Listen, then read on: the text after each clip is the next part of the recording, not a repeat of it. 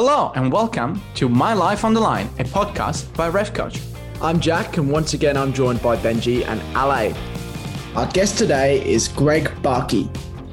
Greg was a FIFA-listed assistant referee from 1995 to 2008 and officiated in over an incredible 300 Major League Soccer matches, including 4 MLS Cup finals during that time. Since retiring, Greg was an AR coach for Pro and is now the Pro Manager for VAR. It's been an exciting time for VAR in the MLS since its introduction a number of years ago. It has been exciting indeed. We spent this podcast talking to Greg about how VAR developed in the MLS and the journey it's gone on, the challenges of implementing VAR and the impact that it's had on their referees, with some fascinating anecdotes and where he sees VAR heading in the future. Greg talks very openly and candidly about all of this. It was a great pleasure to chat to him. We hope that our listeners are able to learn more about VAR during this podcast and that Greg's behind-the-scenes experience adds a new angle to people's understanding.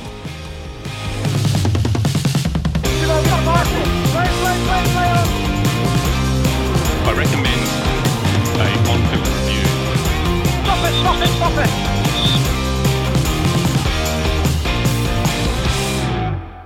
Greg, good afternoon. Welcome to My Life on the Line. Thank you for joining us. Oh, good. Glad to be here. You guys look comfortable. Yes, it's we're back in lockdown again in Melbourne for the third time. So we're doing what we can, but hopefully it's only for a couple more days and then we'll be out and about free and back to football. Haven't refereed for a little while, so it's great to be talking to you and really looking forward to this chat and understanding everything that goes on in your career, but in VAR in the States, because it's certainly one of the world leaders in what you do. There's no doubt about that. Absolutely. Jack and I are very excited to hear all from you. We have been great fans of your YouTube segment about VAR, and we've said it on another podcast. We tell everyone that asks VAR questions, we always say just go on the Pro YouTube channel and look for this guy Greg and he used to work for Telemundo, I heard, and he does this fantastic little show where he reviews VAR and explains why things happen. Just head there, don't ask us questions. He does it better. Well, I've always thought, should I answer questions on YouTube if people ask on the thing? But I haven't done that yet. But maybe I should do that, where people put questions right underneath the video and then I can answer them. I usually don't do that, but I always could. And we're kind of on lockdown here too, by the way. We're in technically our off season, but we would have been pretty much starting to ratchet things up now. Teams would be in preseason right now. They're not. It looks like we're going to be in April before we get started with actual real matches. We got teams going into preseason in March, and that's when I'll start traveling and getting around. But right now is our training period. We're trying to certify a few more VARs for next year. We're trying to, then we have to kind of get them used to doing things again. They've been sitting for 2-3 months just watching matches on TV, and all of a sudden you're going to say, okay, now we want you to go to a game, and we want you to make the biggest decision of the match, and quickly. Quickly. So that's our next step for us. Sounds like you've got your work cut out then, getting everyone back to it. But I guess a great place to start would be the story of VAR in the MLS, because obviously where you are now is you're in a great place by the looks of it, and with your interaction with the community and everything like that. But where did it all start for VAR in the MLS? Because I believe you're one of the early adopters, similar to us over here in Australia. Yeah, I think we actually competed with you guys to see who could be the first one to get it, because I know that the A-League was experimenting early, and so were we. I think we beat you for the first, I guess, official review, but it was in a second division match, was a trial basis type thing. But then I think you guys beat us for the first league by a few months to actually start with it, because we came out in mid-season in August when we started it with ours. But actually, if you want to go back to the history of VAR, you got to go even before that. Even before we actually started, even before FIFA and IFAB, came out with this, okay, everybody, you can experiment, you can test it, and they started coming out with the protocol and procedures. Even before that, in MLS, we had some people, they were like interns, right? They were former referees. We had them going to matches. They would sit up in the press box and they would watch a match. And then when a penalty kick happened, they would time it to see how long it took from the penalty kick actually happening, the foul, before they actually took the kick. And, they were getting sometimes 45 seconds, 35 seconds, a minute, obviously depending on how much arguing the players did, etc. And they would time it. And they also did that for goals. How long does it take after you score a goal to celebrate? And so we got all these numbers because when VAR first started, everybody was worried about, don't stop the game. You're going to kill the game. You're going to be interrupting all the time. And so that was a big issue for us too. But at the same point, we have to know how long the game is interrupted naturally on a penalty kick. Because otherwise, how can we compare that we're slowing the game down? So we had already built up a year before that these numbers so we could really compare, like, how long does it take to take a penalty kick after a foul? In some leagues, like if it's clear as a bell, everybody just gets back, gets to business, the penalty is taken, it's over with. But sometimes the players will argue, they'll, et cetera. The referee might go talk to the AR. All these things happen for a minute before we actually take the penalty kick. And the decision was, could we get information to the referee to change that decision within that natural time frame that already was stopped as part of a natural part of the game? So if it took 45 seconds on average to take a penalty kick, could we get a decision down and changed within that 45 seconds? So that's we wouldn't be added to the game. So that's what we started with. And then, when we got kind of the approval from FIFA IFAB to start, we had a couple big sessions in New York and Red Bull Arena where we set up the equipment so we could show people. And then we picked 50 referees. Some referees were in the, in the Premier League, our top division, MLS. And then a big group was in our second division, but they showed promise. They were guys that we looked to see for. But we picked 50 because we didn't know how many we would need. And then we thought, well, there's going to be a few people that's going to fail. And there has been. Let's put that. There's some people, I tell you what, that just are never going to be good VARs. There's a personality to it that you just have to have. But we went into training with these guys. We did a lot, first theoretical stuff. Just this is what it is. We're starting from scratch. So this is the protocol: red cards, penalty kicks, goals only, take an identity, etc. So just learning the protocol. Then we rented off a field in a little town in Utah. And by little town, I mean we used this park that was in the middle of a little houses where mothers would walk by pushing their kids in little carriers, and they would sit at the picnic tables and watch us as we set up all these cameras on this recreational field. And so there's like 8 cameras, like a full setup on a rec field in the middle of a small town where this is like their only field in their town, and it's just for rec use. And we set all these cameras up there, and then we started bringing 2 teams in. They would play each other, but it was the worst game ever because we'd tell the players, please pull the guy down in the box, grab his shirt, push him, shove him. And a lot of these players, all their lives have been coached. Hey, the coach tells us, don't give up a foul in the box. What coach doesn't say that? And here we were telling them, no, please trip the guy. And if you could create serious foul play for us, that'd be fantastic, but don't hurt the guy. So that was really hard. Like, how do you create a fake serious foul play tackle without, running the risk of hurting somebody? Yeah. But we were asking some of these players, and we had 18 and over groups coming in to do it. So some were younger, but then we started giving some adults too. But eventually we designed all these plays. Every single one of our guys had to go through several hours of this. And we're talking about play after play after play. We'd run and score a goal. You have to go back and check it. We would send the referee to the RRA. The RRAs were on a picnic table on the sides. So they'd run over to the RRA. And then, of course, the kids in the town would be looking over, trying to see what it was that they were looking at. And then they'd come back. And so we simulated for a long time. And we spent probably a full 6 months in full training with these 50 guys. We only have 44 left now. Some people moved on. We've added other people, but we were as ready as we could be to go in starting August 5th in 2017. And were we really ready? Probably not. But at some point you got to say, hey, we're as ready as we could be. I know that August 17th, the league the temperature was hot. We at Pro were, nervous as heck because these were the first games. And of course, everybody in the world knew that VAR was coming to MLS and the spotlight was on us. And we just didn't want to have a breakdown in the system. We have, people understand that there is the human element, which is the VAR, but there's this huge background of technology behind it. Think of it. First of all, you have a computer server that's taking in every single camera angle. So you might have a game with 20 different cameras. That means all 20 signals are coming directly into the computer that we control. And so that way the director can't say, oh, don't give them camera number 4. So you can't have that process where people say, wait a second, how come when I saw it live, I saw this angle and I don't see it anymore? So we are grabbing 20 camera angles and recording them all the time. And the ability, and they're all completely in sync to the frame. And then we can go back and forth on any one of them and pick which ones we want to use.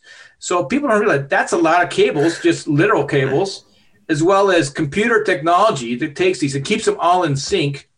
And then there's a guy that's controlling them by hitting keyboards, and another guy looking at them, and then a touch screen that if you double tap, it comes full frame. If you squeeze it, it gets smaller. If you zoom, you open your fingers, it gets wider, etc.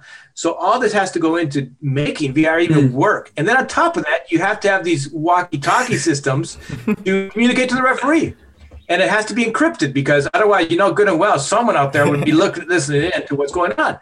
And so then on top of that, what if that fails? What's your backup? So we had actually a walkie-talkie system sitting there on a desk, ready to grab. Actually, the old style, the ones you used as a kid, where you push the button and say, "Hey, this is Greg." Over.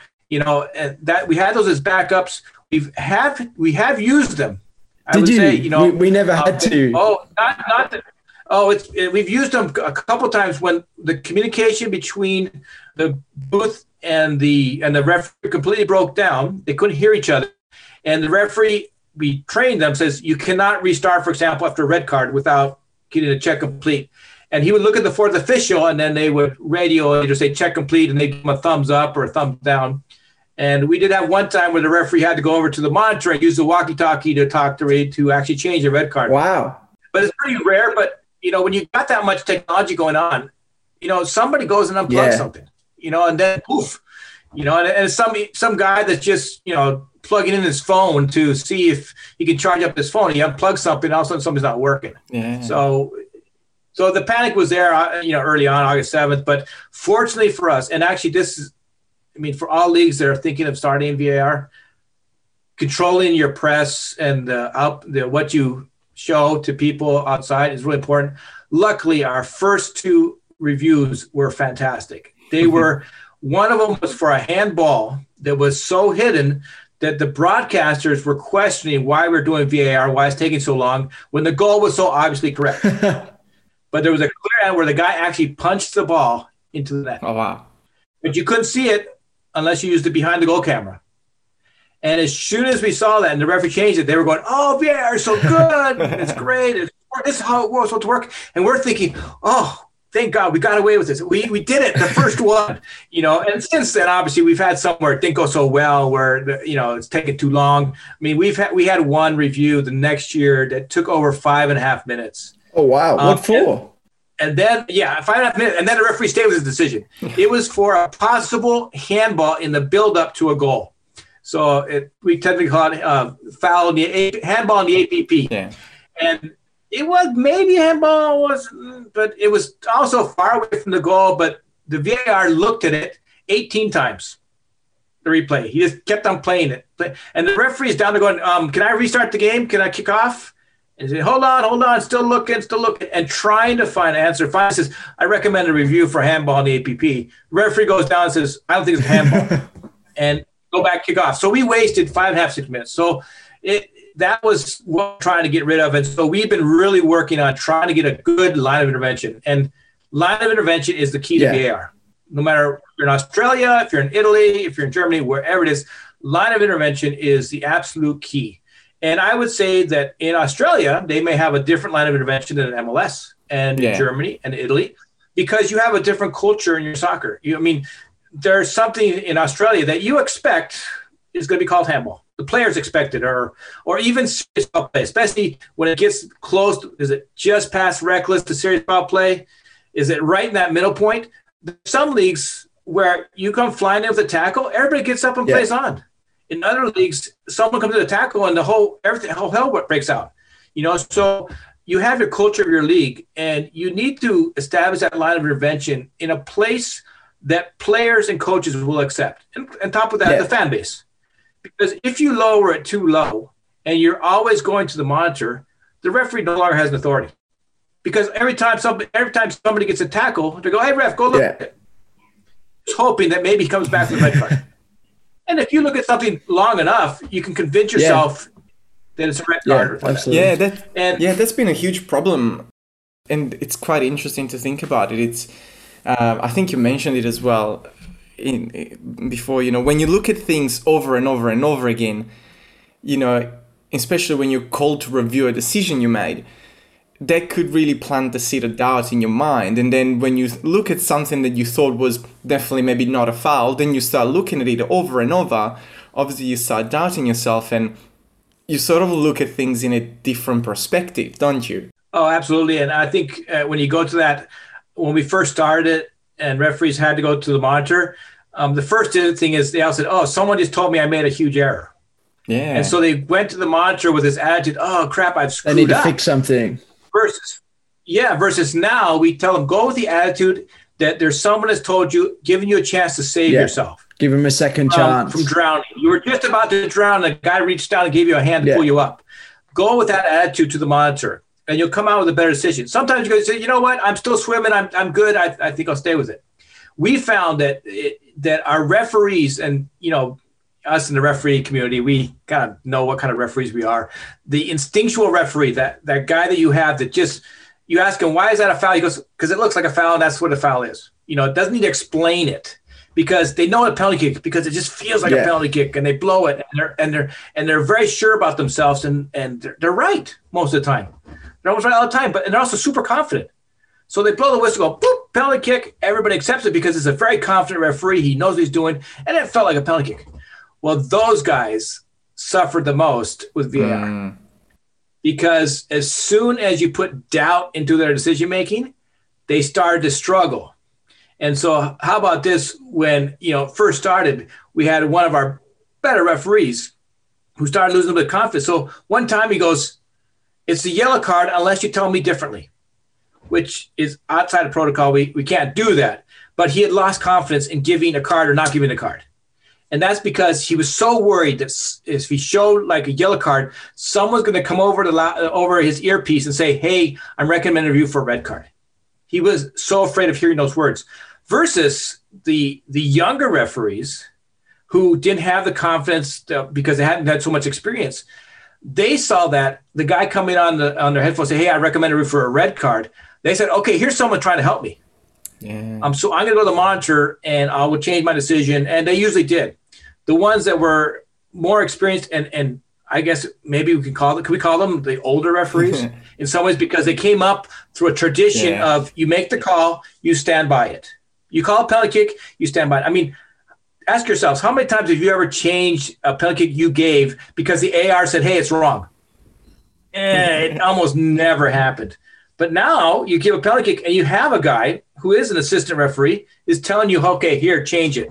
And so now you go back and you change it. So that group of referees suffered the most. We have several of them that adapted really well. They figured it out after the first 6-7 months. It takes several games to get kind of used to it. They go, "Oh, you know what? This person that's talking in my ear is actually trying to help me. He's not trying to point out, 'Hey, look, you made a mistake.'" And sometimes, I mean, this probably happens everywhere. They were worried, like, is the guy out there telling you made a mistake because he wants the next game? Oh, no, don't get down that rabbit hole. All referees know that stuff, don't they? Where, there's competition for games, etc. But what happened is once we had some success with it, the referees started seeing VAR in a totally different perspective. And they started seeing this is a helpful tool, like having an assistant referee who gives you good offside decisions, who gives you good on a touch decision, and also helps you when you need help on a foul in their area of control. They saw that, okay, this is actually a good tool that I have. And when that happened, we at MLS started turning VAR into a much more positive thing. And our data is showing that over the years that we're getting better, like more actually, we call it referee acceptance rate is what we call it, is how often the referee accepts the recommendation of the VAR. And when we first started, we were in the low 70%. In other words, the VAR would come on and say, "Hey, I recommend a review for a penalty kick." And the guy would go over there and say, "Nope, to me, it's not a penalty kick. I'm staying with my decision." So that was about 30% of the time that happened. That's too much. We shouldn't be interrupting that many times and not getting the decision changed. Because really, if clear error was made and the VAR sees it, it should be changed. I mean, in the perfect world, you'd have 100% acceptance, where the VARs were so good and the referees were so willing to change the decision that they would change it and it would be correct every time. That's never going to happen. But it did improve. We're up to 85% now in the referee going to the monitor and accepting the decision. The other 15%, a lot of it is almost all in the penalty kick area, because penalty kicks is probably the most difficult decision for the VARs. Yeah. And most people know why, because all it takes is a careless little foul and you could have a penalty kick. Versus a red card, you need to kind of get the guy. Yeah. It's not so easily identified. And it can happen. I mean, the penalty kick happens in one certain area. And I believe in Australia, as well as the rest of the world, players behave differently when they enter the 18-yard box. Well, 16-meter box, right? All of a sudden, they can't stand up, where they can stand up anywhere in the center circle. But gravity must change when you get into the 16-meter mark. I mean, I don't know if it happens in Australia. You're on the other side of the world, so maybe it doesn't change gravity over there. But here in MLS, players tend to get bumped and fall. So it makes it much more difficult. And so the main difference is the referee has a feel for the game. Yeah. You're there, you're on the field. And we're finding that that's more and more important. And we have our VARs are actually in the stadium. We don't have a centralized location. I was going to ask about this because we used to have VAR at stadium, and now for 90% of the games, they're done out of a bunker style in Sydney. There's still a few grounds where they can't do that, but 90% of games are done in a hub or a bunker, whatever they call it. Is it a bunker because you're afraid people might try to invade it or something? I think so. Underground bunker, so like that, like Iraq, No, we stole it off. I think we share it, or we're in the next door or something to the rugby. And so the culture here in rugby, because rugby had video ref first, was they'd go to the bunker. So I think we've just adopted their terminology. Well, I think we're headed in that direction. We're not there yet. Right now, next season, April 17, we have 27 teams in our top league. 27 teams. I think quite surely that we are the top league in the world for number of teams in the first division. So far, our second division hasn't grown enough yet that we're at a point where we'll get to relegation or something like that. That's a topic for a different day. Maybe that's for the owners and them to decide. But right now, we're at 27 teams. In 2 years, we'll have 30 teams. Yeah, you split conference though, yeah? So you're East and West? Yeah. They will play each other out of conference. However, you will play the player teams in your team twice, home and away. And so they work it out. I mean, it seems very complicated.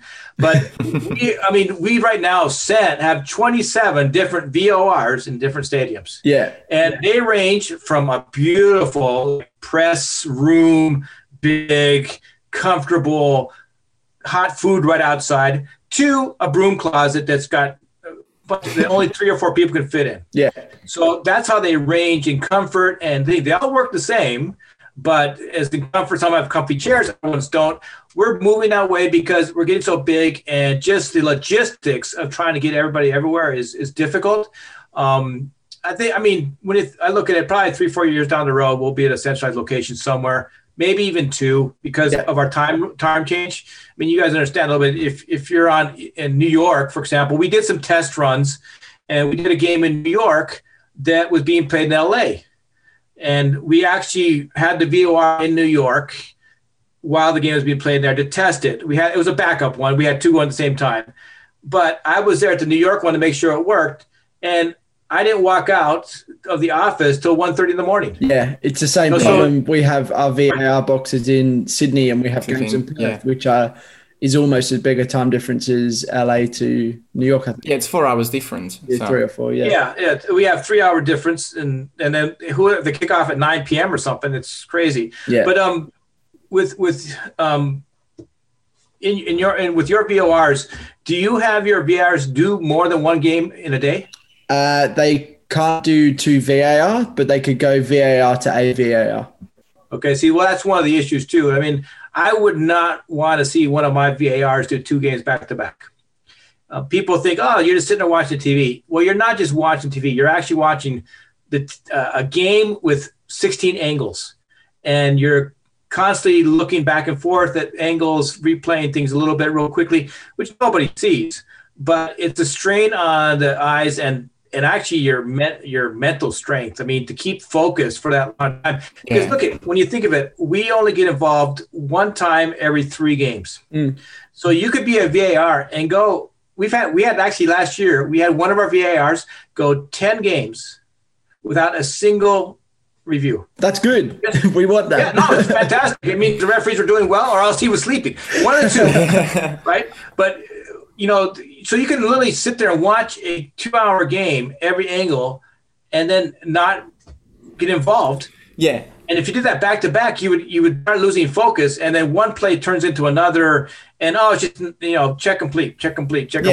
You know, and because so that doesn't mean that you're still not reviewing stuff. Just because you don't make an intervention, you still are actively looking and working with your team to say, well, okay, yeah, we're still checking goals, penalties, cards, and everything is still being checked. Yeah, we average about 6 to 7 checks per match, so you are checking 6 or 7 things every game. You know, and then who knows? A hard tackle comes in, you have to take a look and make a decision. And that decision can weigh on you if you think it might be wrong, or it's in that gray zone. You're waiting for the bosses to call you and say, hey, why didn't you recommend a review? Yeah. That happens everywhere. I mean, even when you guys in Australia referee a game and you have a tough decision, you can't wait to get to a monitor to see it, to see if you were right so you can sleep well that night. Hey listeners, don't forget that the best way to be involved with the Ref Coach community is in the Ref Coach Facebook group. Search Ref Coach on Facebook for our group. How referees, the older group, sort of took a little bit longer to accept VAR. And I found it really interesting because obviously there was friction from the public to accept VAR, the time that it takes to make reviews and all this sort of stuff. But obviously there was also friction from referees because, and I can totally understand it, because if you've been used to refereeing a certain way for 20 years and then all of a sudden there's someone challenging you in the middle of the match, that could definitely be something hard to get used to. So obviously that's something that you can overcome with time, with practicing and changing the mindset. Did you have any other challenges in implementing VARs, whether it was with referees or with the media or with the league? Well, yeah, because some coaches were obviously older coaches too. They didn't really want it. And one of the first issues we had is, hey, you reviewed it in that game. How come you didn't review it in this game or my game? And that was, like I talked about, line of intervention. And to be consistent over, in our case, 13 separate matches on a weekend is difficult, especially when it comes to penalty kick and red cards. So that's why, and one reason we started Inside Video Review, the thing to explain to coaches and fans what we were doing and why sometimes it's yes, sometimes it's no. And that in the end, though, we wanted to make sure everybody understands the referee was making the final decision. And just like before, when you would have the issue, the referee called a penalty kick in that game, but the other referee didn't call a penalty kick in the other game. That's always happened. It happens in every league in the world because all referees are different. Sometimes you're slightly out of position or you get blocked at that last moment. It's a handball, clear the bell to everybody else. But just before it happened, a guy ran in front of you.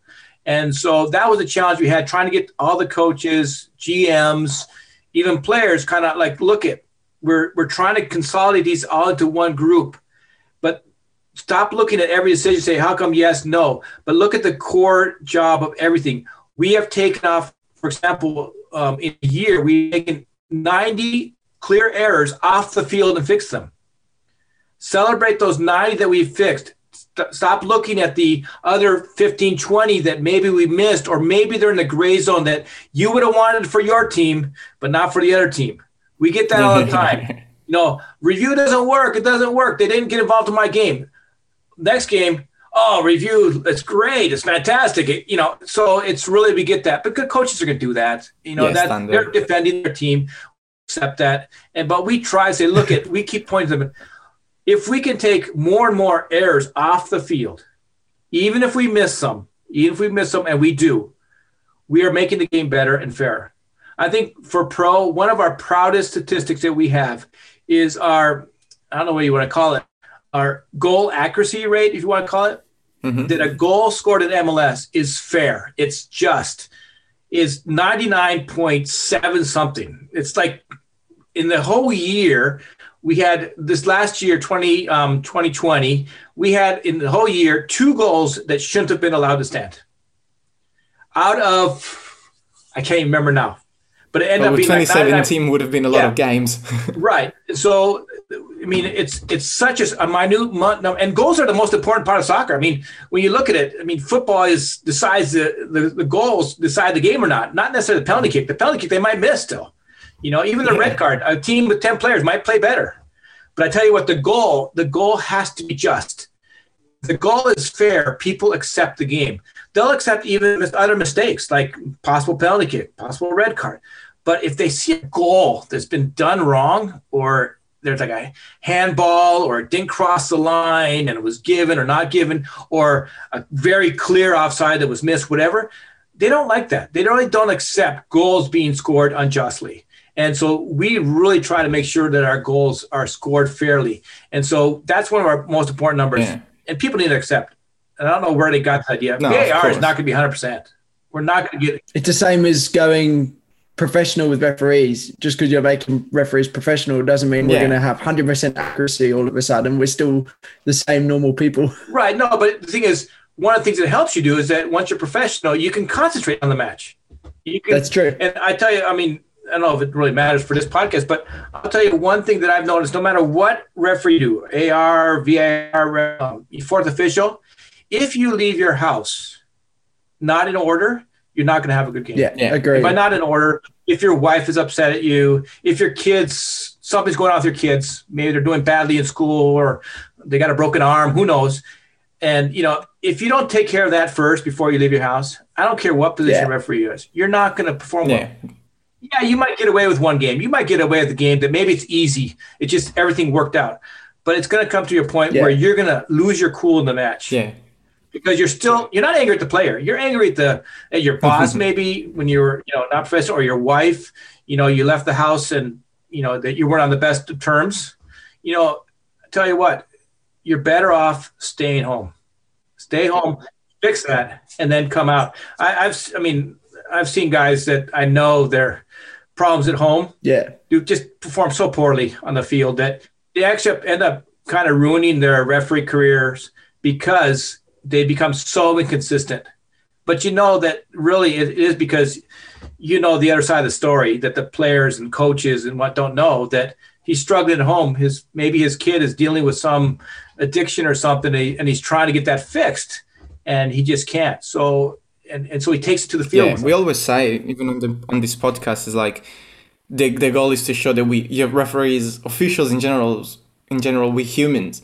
So that's a big part of officials that people don't see, is that we actually do have lives outside football. And the same as a player, you may have Cristiano Ronaldo or Messi go play a game, but something happened at home. They may not be focusing on the game, and so they're going to go and miss that penalty that they usually would score. Same as referees.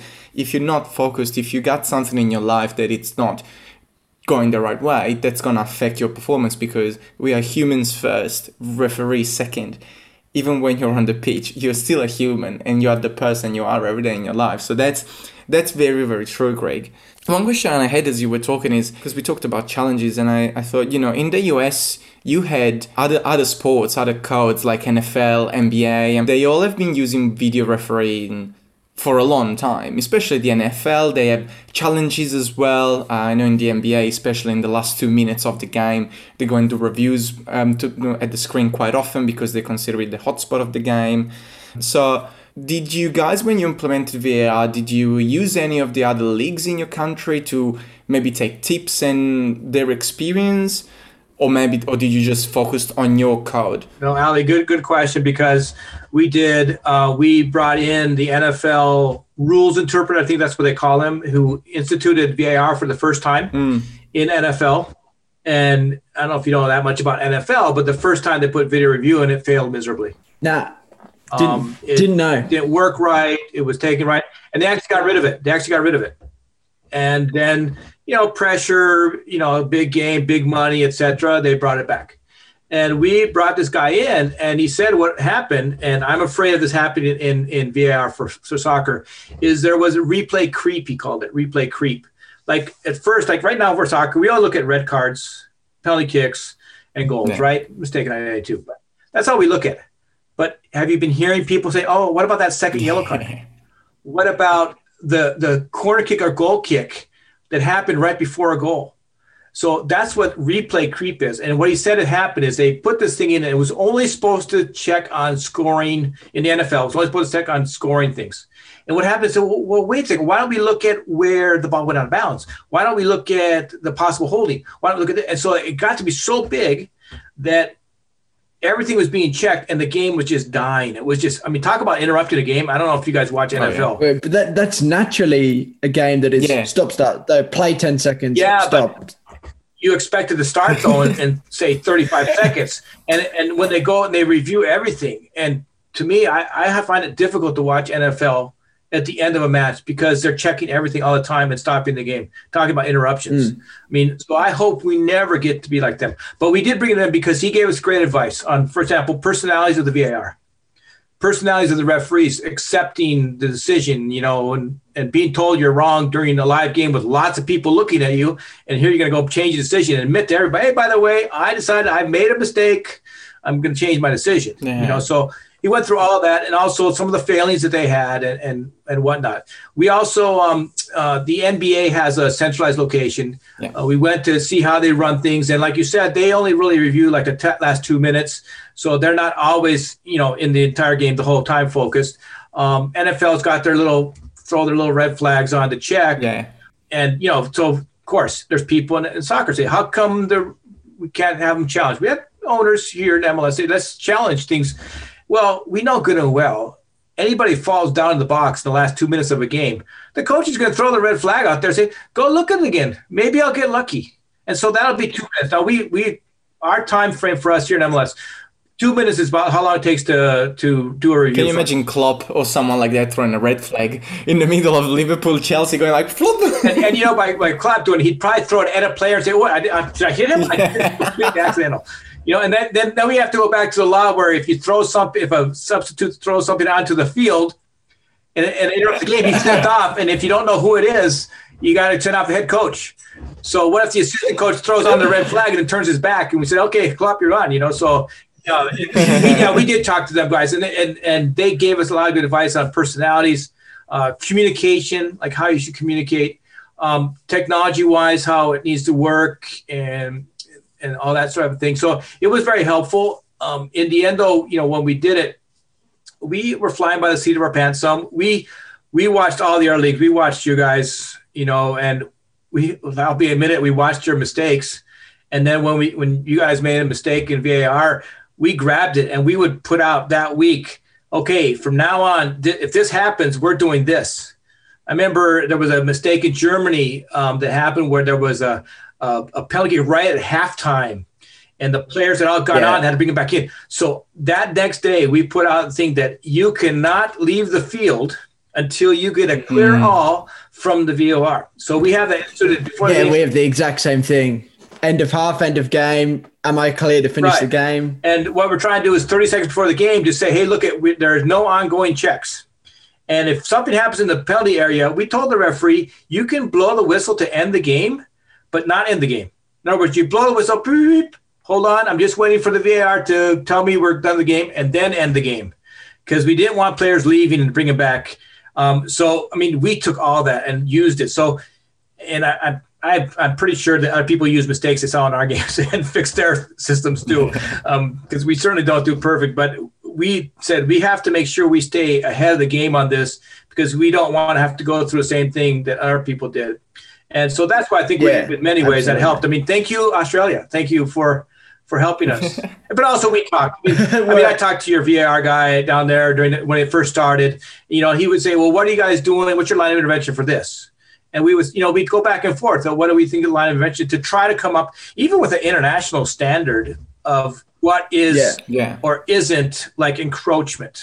That was one of like when we saw the Women's World Cup and encroachment of penalty kick. Everybody in the VAR world was going, oh boy, what are we going to do now? Because, you know, you can't just say we're just going to do it our way because FIFA and I have to have an international standard that we have to proceed. So we went talking to our team, said, look, this is what we're going to do and this is how we're going to get involved. So at least the teams and owners knew exactly what we were going to be in. And then, of course, now you see the law changes. They've basically, they have to save it pretty much before we're going to look at the goalkeeper. Yeah. Which, I tell you what, makes life in the VAR so much nicer, so much easier. You can just look at it right away and know yes or no, there's encroachment. If he doesn't save it, it's check complete. You're moving on.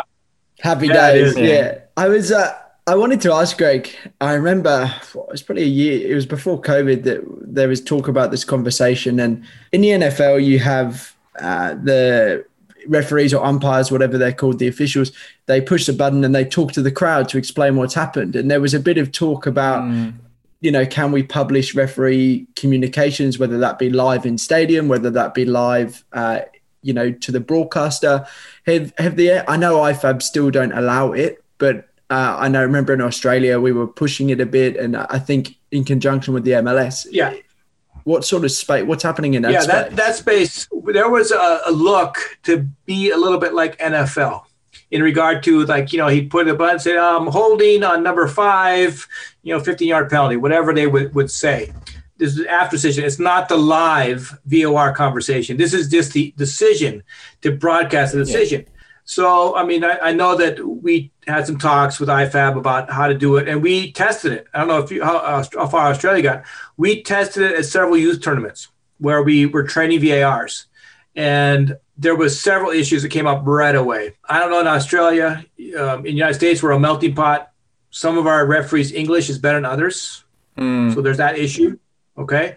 Also, you have a non-professional speaker being told to speak over a microphone. And so there's all these other issues that were kind of along. And also the referees, having to wear another piece of equipment. That means they had to put another mic on them to mic out. So we worked with our providers to find if we could do the same mic that they already have and just turn a switch or something. So we tested it at several tournaments. We actually did one quite successful where there was a review for a penalty kick and he canceled it. He came out, basically said after further review, there was no handball offense. Restart is a drop ball. And he came out and said it perfectly. Broadcast, there was only 50 to 100 people in the stands because it was a youth tournament type match. Worked really well. However, the logistics of it was actually quite difficult because first of all, you had to have an audio person in the stadium ready to open the mic so it could be broadcast, so that the people could hear it.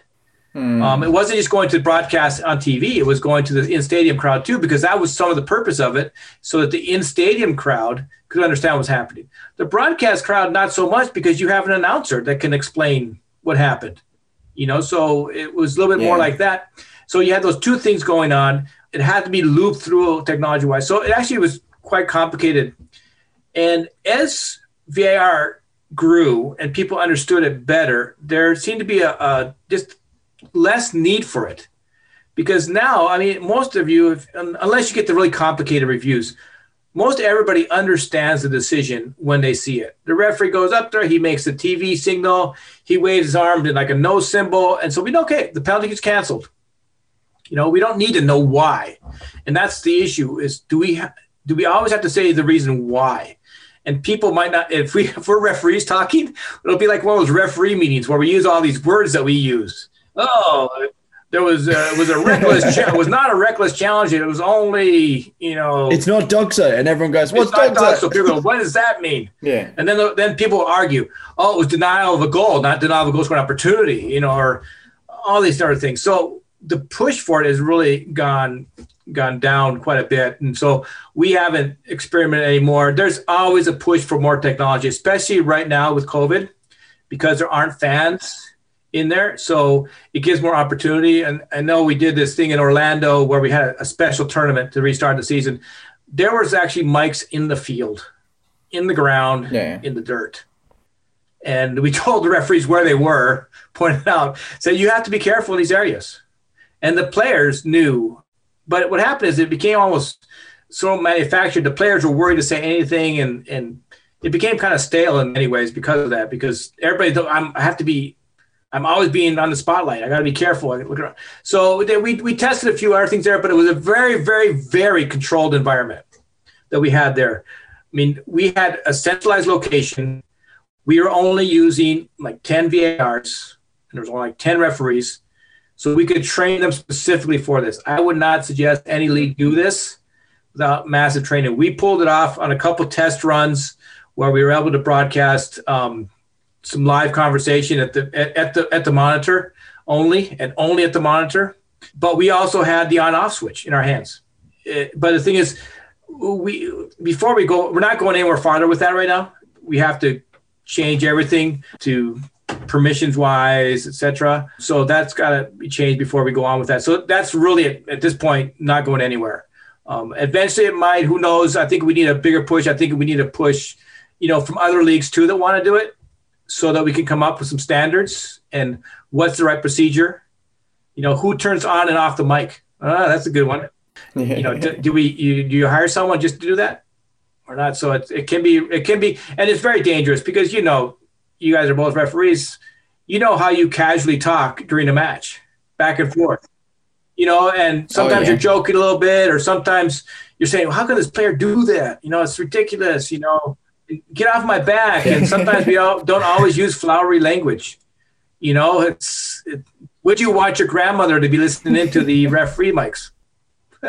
Most of us would probably say no. Not always. I was having this discussion with Tegan's mum, so my girlfriend's mum, about that exact thing. She was asking, what do you guys say on the field? And I said, it's actually all recorded for VAR. I said, it's not publicized, but yeah, some of the stuff is definitely not stuff that will be broadcasted because you're just thinking in the moment. You're under pressure. You're not choosing what words you use. You're just being effective. Yeah. Yes. And I'm sure in Australia, you have some AR referees that are quite funny. They can put out a funny remark there. Sometimes you should be smiling, but you're smiling because your body just made a funny remark about a player or something. So, always happens. Always happens. Did you hear about a new podcast, The Coaching Corner? The Coaching Corner is a coaching podcast for referees.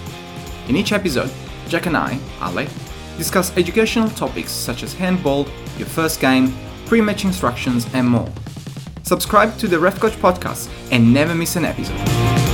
So this kind of leads into obviously what you do with your YouTube show, which it's what we mentioned at the beginning, which we love. We love Greg Barkey. Anyone YouTube. that is listening to this podcast, go on YouTube on the Pro channel and look for the VAR weekly reviews with Greg Barkey. If you want to learn something about VAR, that's the place to be. That's the place to go.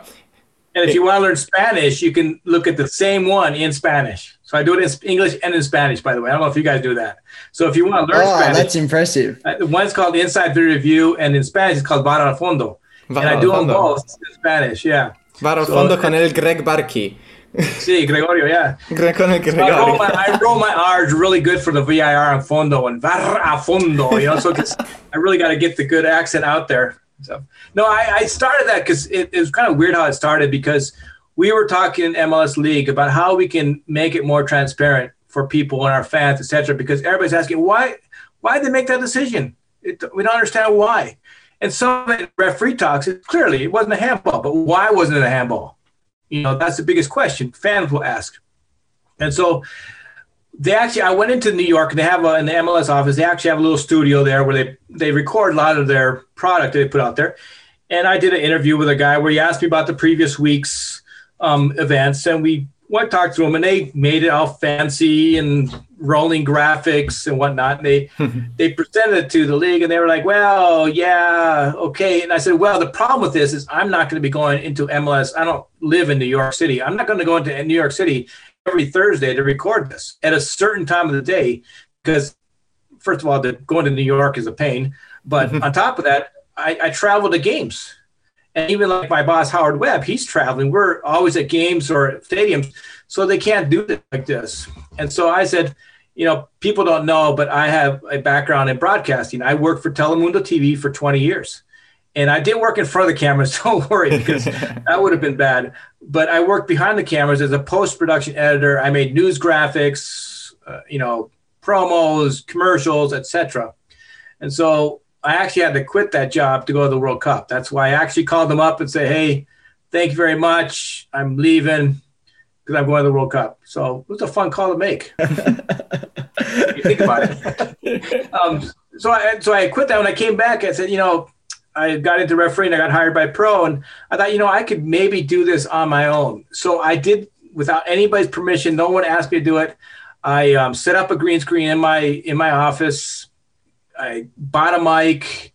I got a few lights and stood in front of it and did the first one. And I think it's on YouTube, but you can probably see it. It's number 1.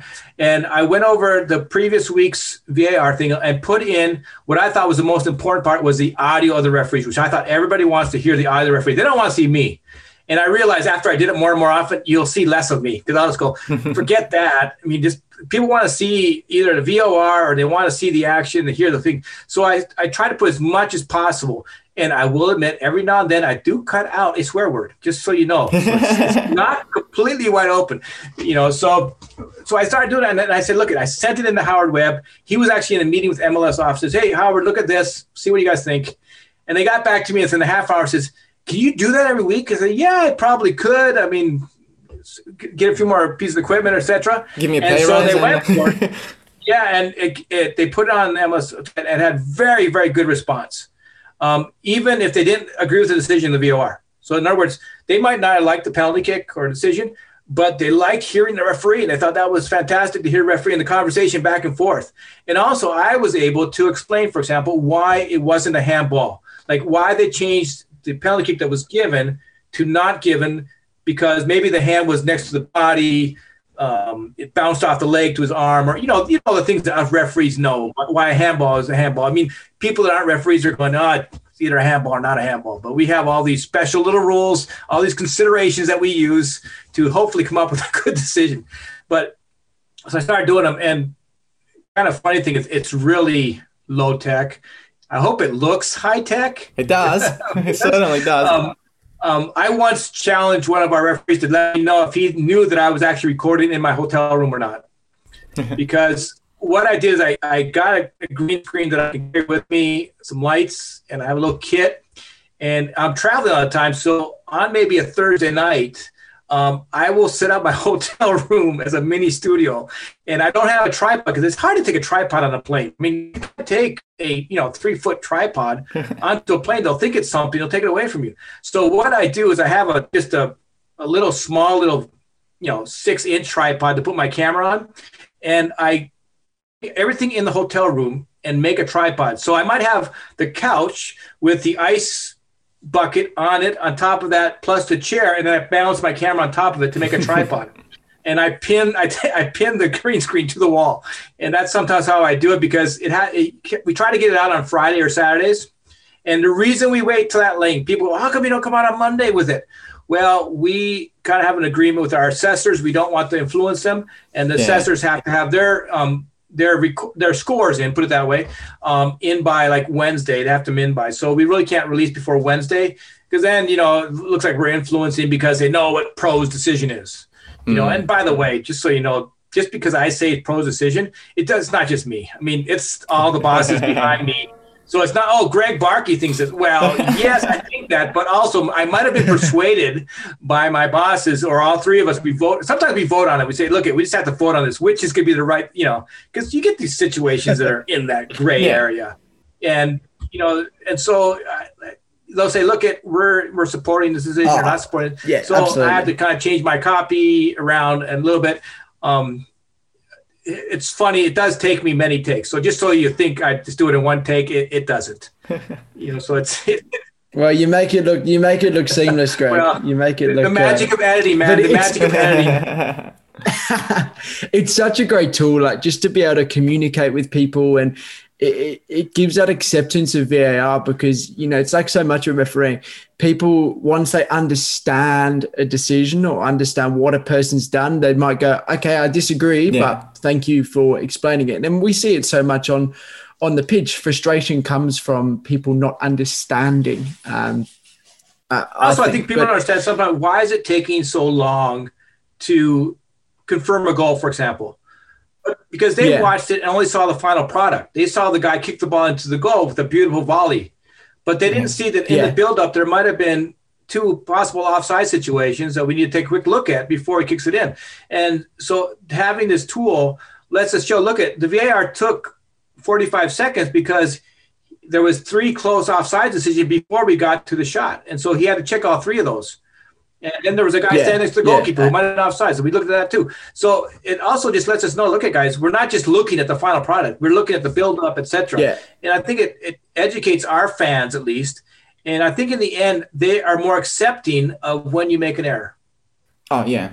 Yeah, definitely. And, you know, we do admit errors on Inside Video Review and VAR a Fondo. We, you know, sometimes it happens. Either the VAR or the referee happens. Sometimes we can explain why. It could be just the referee thought that this consideration was more important and the VAR thought this one was. That happens. 2 people come together. And I mean, if you've gone to a referee meeting and you talked about a clip, could you imagine if that's how we decided VAR? We did a referee meeting before a decision for a penalty kick. It would last forever. Yeah, 3 hours later. Yeah, in Australia, I'm sure your referee meetings are like ours, where you get in there to show one clip, and it takes 20 minutes to come to a decision, and then still half the group is going, come on. I think it's like that everywhere in the world, definitely. So, I mean, so you have one guy who's going to say, I think it's a penalty kick, and then sometimes the referee will say, no, I don't. And then in the end, one of the two is going to be right or wrong. So we try to avoid that middle part. And so we'll admit, and I think actually admitting errors on Inside Video Review gives us more power to show the correct ones all the time. Yeah, definitely, because it gives you authority to say, hey, when we got this one right, it's, hey, we don't say we get everyone right. It's, we admit when we're wrong, but we got this one right. Sometimes, I mean, we have to wait because the disciplinary committee might be involved. And so we can't broadcast a decision until they make a decision. So internally, we may have made a decision, but because of the way, you know, leagues work, you know, I mean, you know, referee reports are legal documents, et cetera, you know, so all that stuff kind of plays in sometimes why, and even sometimes why we don't necessarily in the end even mention it. We just kind of gloss over it, like what happened in that game. Well, we really couldn't speak about it because there was other issues going on about it. Very rarely does that happen, though. But sometimes it's not interesting. I mean, if I did every one of them, it'd be like, wow, what a boring, you know, Inside Video Review. You guys would stop watching, you know. No, Greg, they would never happen. Trust me. But I think it's really important because, you know, we quite often talk about it, you know, being vulnerable and admitting that we're not perfect and we make mistakes really empowers not just us as referees, but everyone to really be honest and open and build better relationships. And we've spoken to a couple of psychologists on the podcast, and they both said, you know, one of the biggest problems right now with football is that referees are seen as an outside agent. So there's teams, there's players, there's coaches, there's owners, but referees are needed, but no one wants them. And being that transparent, being that honest, admitting that we make mistakes and explaining why we also get a lot of things right, that's totally the right direction to go in order to, you know, reduce referee abuse and making the referees more part of the footballing world. You know, you've given us a lot of information. We've taken a lot of your time. So before we let you go, one last question. Where do you think VAR is going and what do you think VAR's future is in football? Well, for sure, it's not going anywhere. It's going to be part of football for the future. And who can argue with the fact that we do take errors off the field? Now, even in MLS, every now and then we have where VAR gets involved when they shouldn't have and they change the decision. That to us is our nightmare, where there's a red card given, the VAR comes and says, that's not a red card, and the referee changed it, and it is a red card. Those are our nightmare situations, but they also happen very rarely. So in other words, that's the part you don't want, right?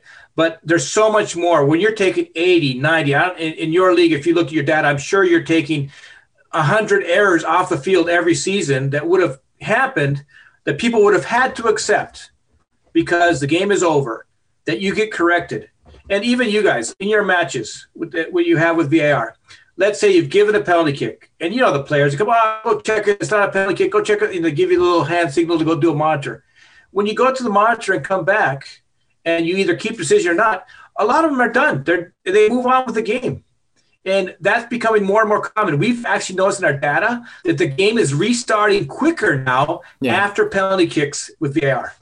because the players know, I've looked at the monitor, it's over with, go on. Or the VARs come on and said, check complete. They go, okay, it's done, we're on with the game, versus in the old days, continuing to argue to hopefully sway the referee. So there's good about it. And the only thing I'm afraid of, I hope doesn't happen, is that we don't have this, what I call, the replay creep, where they start saying, okay, let's look at this, let's look at that. Because we could look at so much more. We could look at every yellow card. But I tell you what, even our best VARs couldn't look at a yellow card, all the yellow cards, and not interrupt the game. It just won't happen. We have guys that can be very fast, very decisive, and those are the best VARs, right? Yeah. But they will not be able to look at every yellow card and say, yeah, that's wrong, that's right. When you have an average, about 4 yellow cards a game, I think in your league it's probably right around there, somewhere 3.5 or so per game, yellow cards. You have to look at every one of those. And then you have to look at all the ones that could have been that weren't. You'd be looking at so many, every out of bounds touch. Oh, could you imagine all the stoppage? And people would hate VAR. So people are going to get used to it as long as we stick to the protocol, we stick to the procedures, and we keep it efficient. So I think that's really the key for it. I think all the leagues in the world, there's a lot more leagues coming into the league. They're looking at Australia, they're looking at us, they're looking at Germany, Italy, the places that have started with it, and saying, how do they do it and get it done quickly and without bothering the game?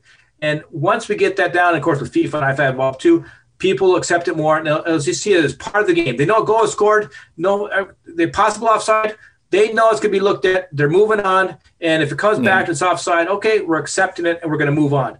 And that's what's going to help the game. Otherwise, you're just going to argue about it all day. Oh, he was offside, or PK or no PK. But at least now we went through it, and we made our decision, and it got looked at again, and the referees, been either proven right or, made an error and it was fixed. So that's not going to go away, especially with money in football and how much we have, that people want those decisions. And when majority of your errors are being taken out of the field, you can't change that just because you might miss 1 or 2. But the thing is, remember, you would have missed those 1 or 2 even before VAR. So it's not like these are new ones that came out of nowhere. Yeah. These would have been there anyways. So you're not really changing the game. there's a few that you should have gotten to that you never got to. But they're not new. It's like they didn't manufacture themselves because VAR showed up. Yeah. So that's what those are the ones that are dangerous when the VAR gets involved when it should. If that was happening very often, I would say let's get rid of VAR. But it's not. That is such a rarity. Yeah. Greg, this has been absolutely fascinating. Learning about the journey VAR went on and seeing for me how that compared to what we went through in the A-League was really, really cool. You guys are world leaders at what you're doing. So to hear what you've done, why you're doing what you're doing, and then sort of where we think it's going in the future was really good. So thank you so much for your time. And hopefully everyone who's listening has become a lot more educated on VAR and will go watch your YouTube videos every week. Excellent. No, I appreciate it. Hopefully I'll get to Australia. It's one of the places I haven't been to yet that I really want to go to. And we can meet up, we could go to a pub or something, and we could talk more and more about VAR and anything else you want to. My son-in-law is Australian, so I have every reason to go there. Fantastic. So, maybe Women's World Cup 2023, if we can get COVID under control by then and travel's allowed, maybe come for that. Yeah, by then it will be. I keep a positive attitude. We will be back to where we were soon. Everybody should stay safe, but also keep a positive attitude. I know having to do this like this from, you're in Australia, I'm in the US, and we can't do it in person. I'm looking forward to the in-person time. I think everybody is, and we're going to get there. I'm positive. I'm trying to keep a positive attitude towards that. Absolutely. That's the right attitude. So best of luck for the season when it commences in a couple of months, and we look forward to the video reviews returning. So thanks again, Greg. Yeah, excellent. Thank you very much. Gracias, Gregorio. De nada. If you enjoyed this podcast and would like to hear more, hit the subscribe button. For more referee education, join our Facebook group and become a RefCoach member for free at refcoach.org. If you like the work we do, you can support us by purchasing a RefCoach whistle to show that you are part of the RefCoach community when you're out on the pitch.